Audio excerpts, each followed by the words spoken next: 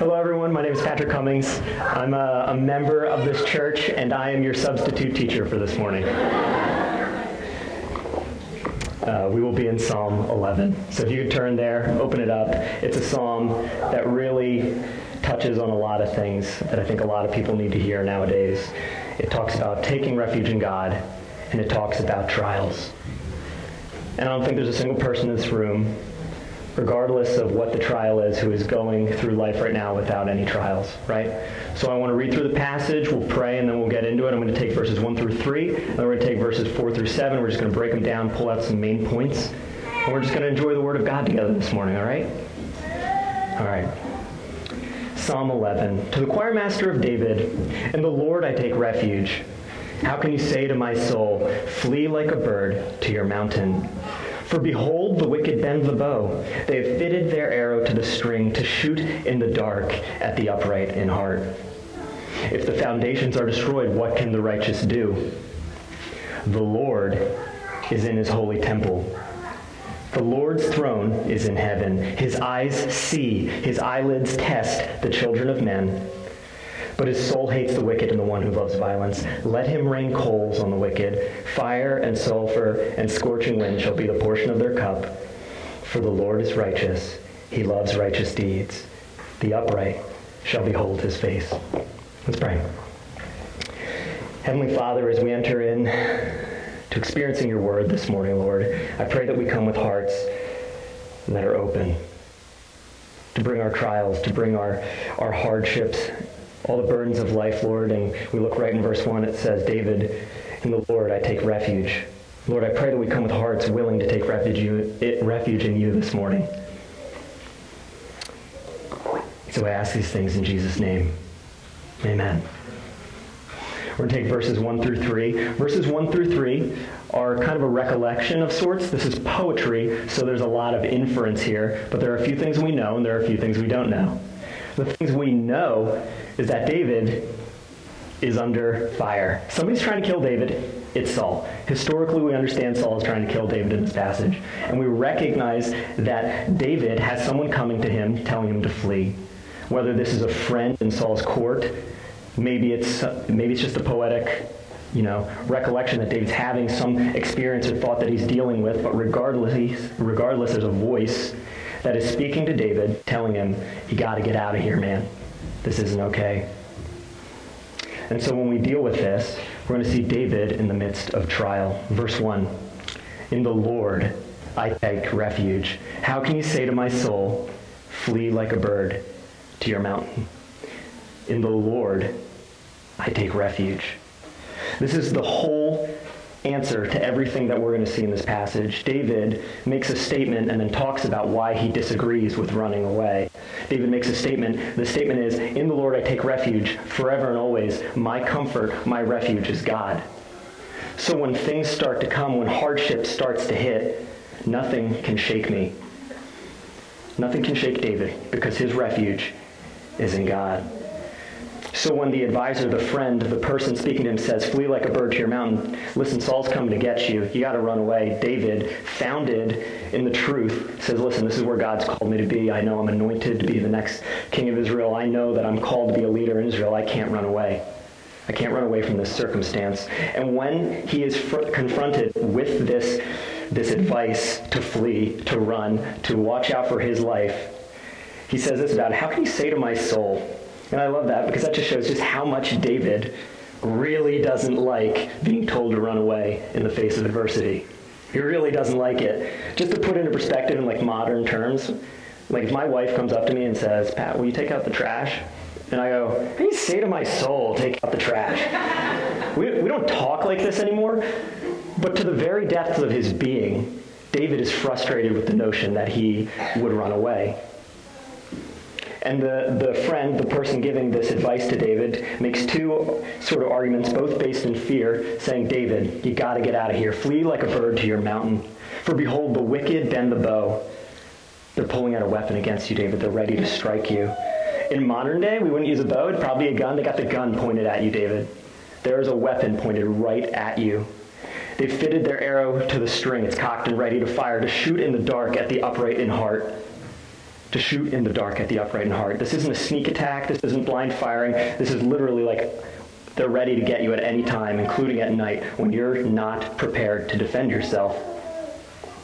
And then they make a second case. If the foundations are destroyed, what can the righteous do? David's friend comes up and says, if the foundations are destroyed, what can the righteous do? And that brings me to my first couple points. The first point is this. When faced with trials, the righteous do not run away. When faced with trials, we confront the trials head on because God is our refuge. And I don't mean it, I wasn't super clear in the first service, but I'll be clear here. I don't mean like, oh, Mary and Joseph ran away, like I was wrong. No, I'm talking like Jonah. When we see a call on our life, when we see that God has commanded us to do an activity and stand firm, and we say, I'm going to Tarshish, I'm out of here. God has called us to take refuge in him when things get hard. And similar to this narrative, when I was reading through it, it kind of follows a similar structure. You don't have to turn there, but in Daniel 3, we have the story of Shadrach, Meshach, and Abednego, right? We know that these three men are in a similar trial where a king is after them, trying to kill them, and they're confronted with an option to bow down before an idol, to simply just bow down to it, or to be thrown in a fiery furnace. To be thrown in a fiery furnace, to literally have their lives destroyed. But in that moment, they have taken refuge in God. Because when the hardship comes, and when people are brought to that moment, and they rely on God, they can overcome it. So in Daniel 3, Nebuchadnezzar's like, yo, I'm going to toss you in that fire if you don't bow down to my idol. If you don't worship what I want you to worship. And they say, we worship Yahweh, God of the Bible, that's it.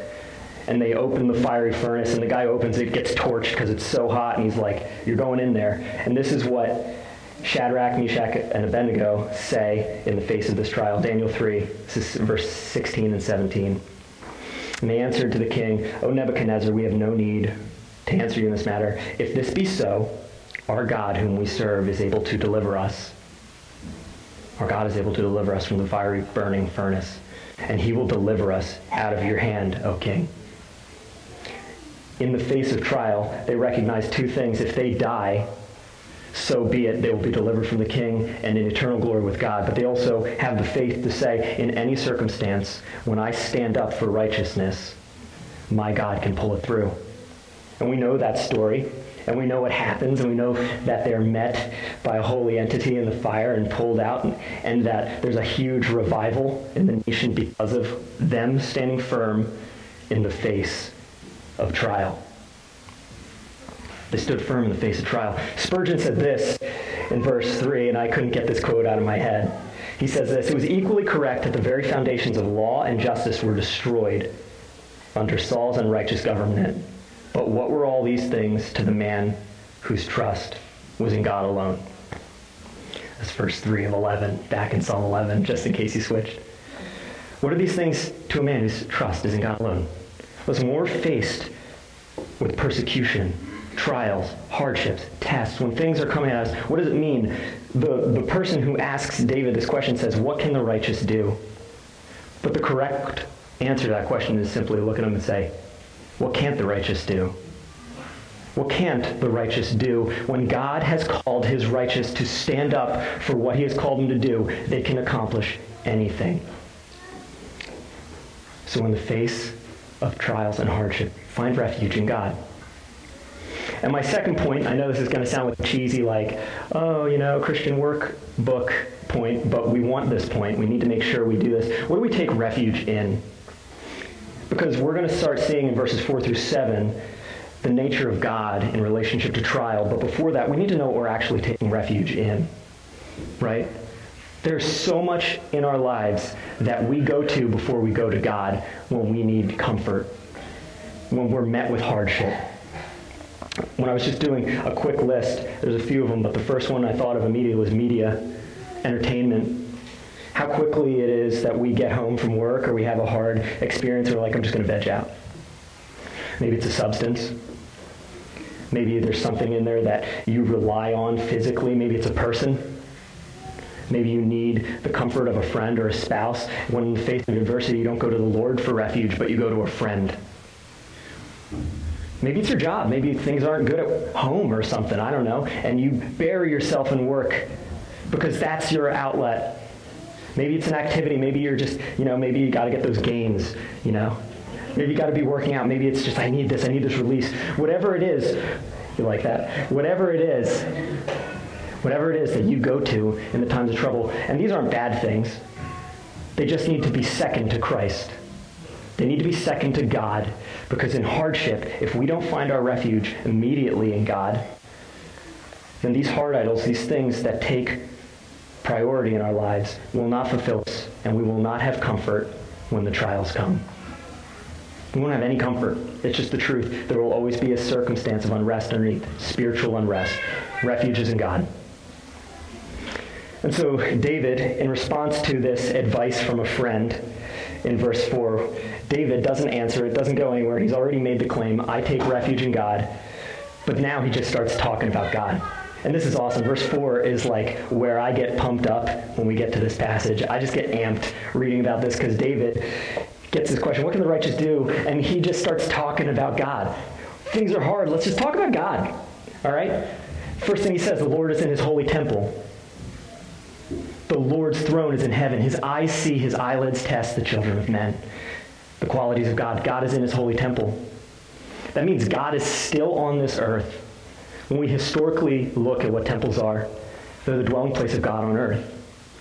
From the Garden of Eden to the Ark of the Covenant to the Israeli temples, we see in Ephesians 2 that God is building up the church to become a temple on earth. We see in 2 Corinthians 6 that our bodies are a temple of the Holy Spirit. We can go all over the place and find examples of that. But the point is, God has not left this earth. He is still here. He is in his holy temple. But he's also on his throne in heaven.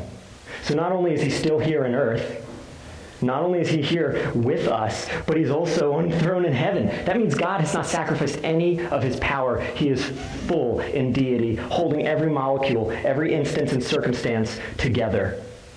Everything that's going on is within the will of God. Our God's throne is in heaven. Psalm 103:19 says this, the Lord has established his throne in the heavens, and his kingdom rules over all. So he has established the presence of God on earth. He has established the power and kingdom and righteousness of God and his glory.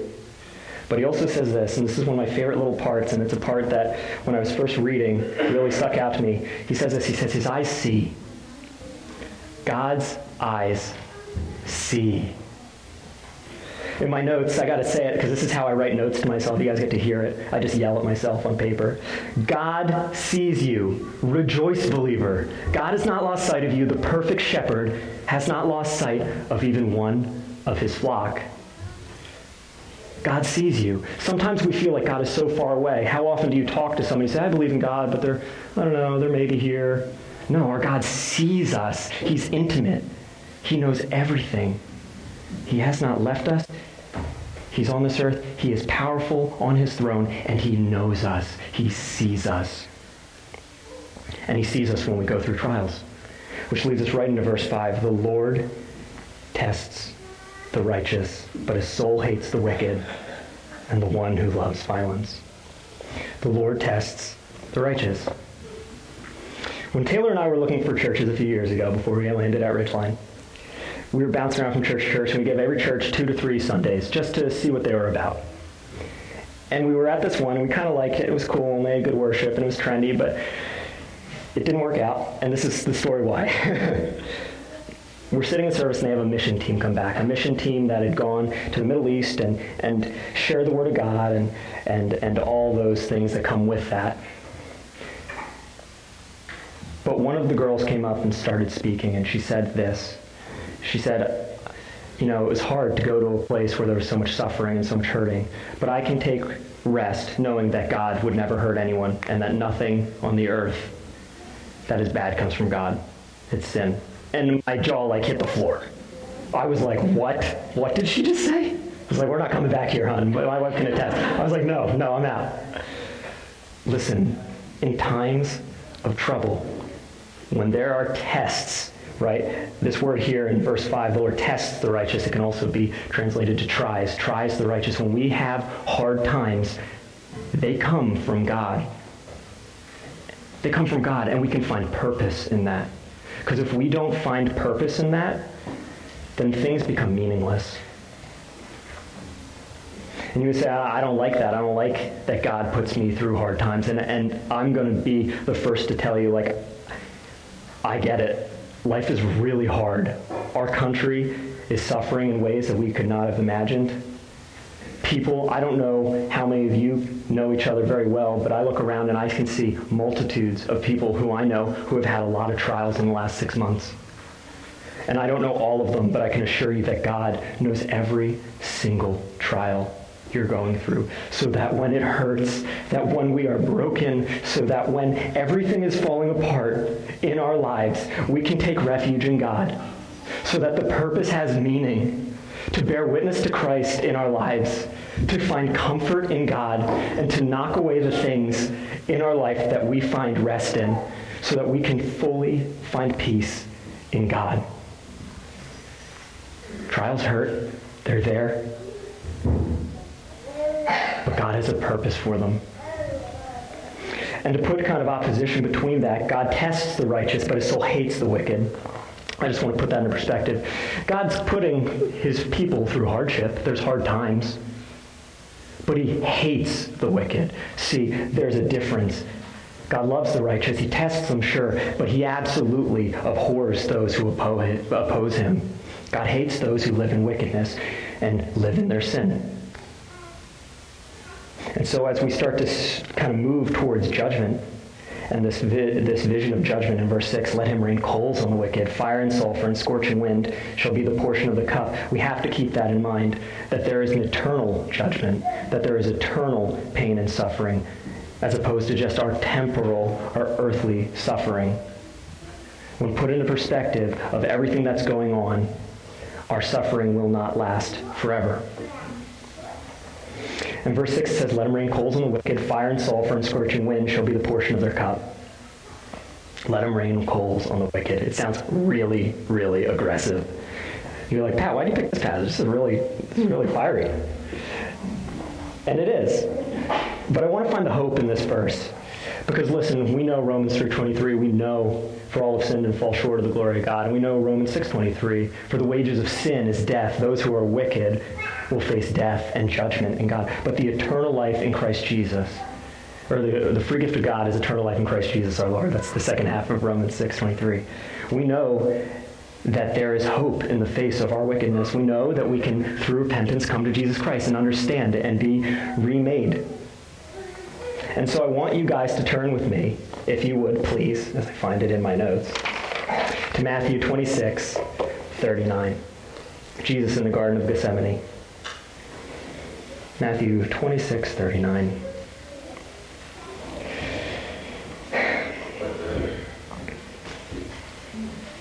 I love to hear those pages turning.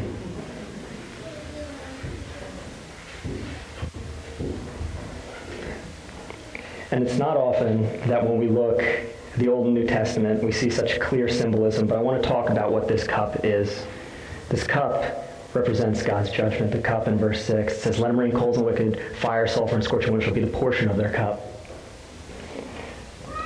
But in Matthew 26:39, Jesus in the Garden of Gethsemane praying before facing what he will face on the cross. And he's going further, right? It says in verse 39, and he's going a little further. He fell on his face and prayed, saying, my Father, if it be possible, let this cup pass from me. Nevertheless, not as I will, but you, as you will. Jesus is going to bear this cup. Jesus is going to bear this cup for his believer. To those who've put their faith in Christ, Jesus will bear the burden of judgment. We don't have to face the judgment of the wicked. As wicked as we are, as much sin as we have, we don't have to face it because God gave us Jesus, and Jesus is going to redeem us. So you can go back to Psalm 11, but I just wanted that point made. Mark that in your Bibles. It's a good one. There is redemption eternally in Jesus. And that leads us to verse 7, where David just talks about how God is righteous, and it's beautiful. He says, "For the Lord is righteous." The Lord is righteous. Righteous, a good definition for God, but God is a better definition for righteousness. The very fact of the matter is God is simply perfection. God is perfect. He can't be with sin. He will not have sin. When we come near to him, we can see that he is perfect and righteous, and he upholds the righteous. It says he loves righteous deeds. He loves the things that are good. He loves when we're able to live in his will, forgiven, repentant, and act in that will to do good deeds. But finally, he says this, "The upright shall behold his face." Listen, David says, "In the Lord I take refuge." Saul's trying to kill him. Saul's trying to kill David. It's a hard trial. We know he gets away. We know the end of the story, but David doesn't. Paul's trying to kill him, but David says, "I take refuge in God." Well, why is that? It's because I know I'm going to see his face. This is an eternal battle. No matter how hard it is, how hard it gets, I'm going to see God's face. And I'm going to just read Revelation 22, 3 through 5. It says this, "No longer will there be anything accursed, but the throne of God and of the Lamb will be in it. And his servants will worship him. They will see his face, and his name will be on their foreheads."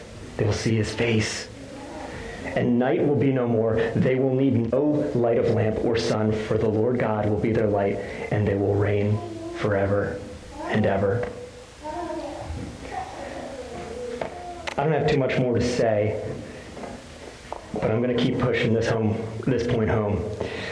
There's a lot going on in this world, and we are surely going to continue to face trials as we go forward. That's a guarantee in life. God tests the righteous. But as we go forward, when we look forward to beholding his face, and we find true safety, protection, and refuge in God, we don't have to worry about anything. Heavenly Father, as we come to a close, I just praise you. I praise you for this congregation being able to meet in two services, Lord, to have that opportunity to be so free to meet. God, let us see you. Let us find you as our refuge in the times of trial, in times of heartache. When it hurts too much, let us come to you. It's easy to say, but it's hard to practice. Give us hearts of obedience. Let us love you. In the name of Jesus, I pray. Amen.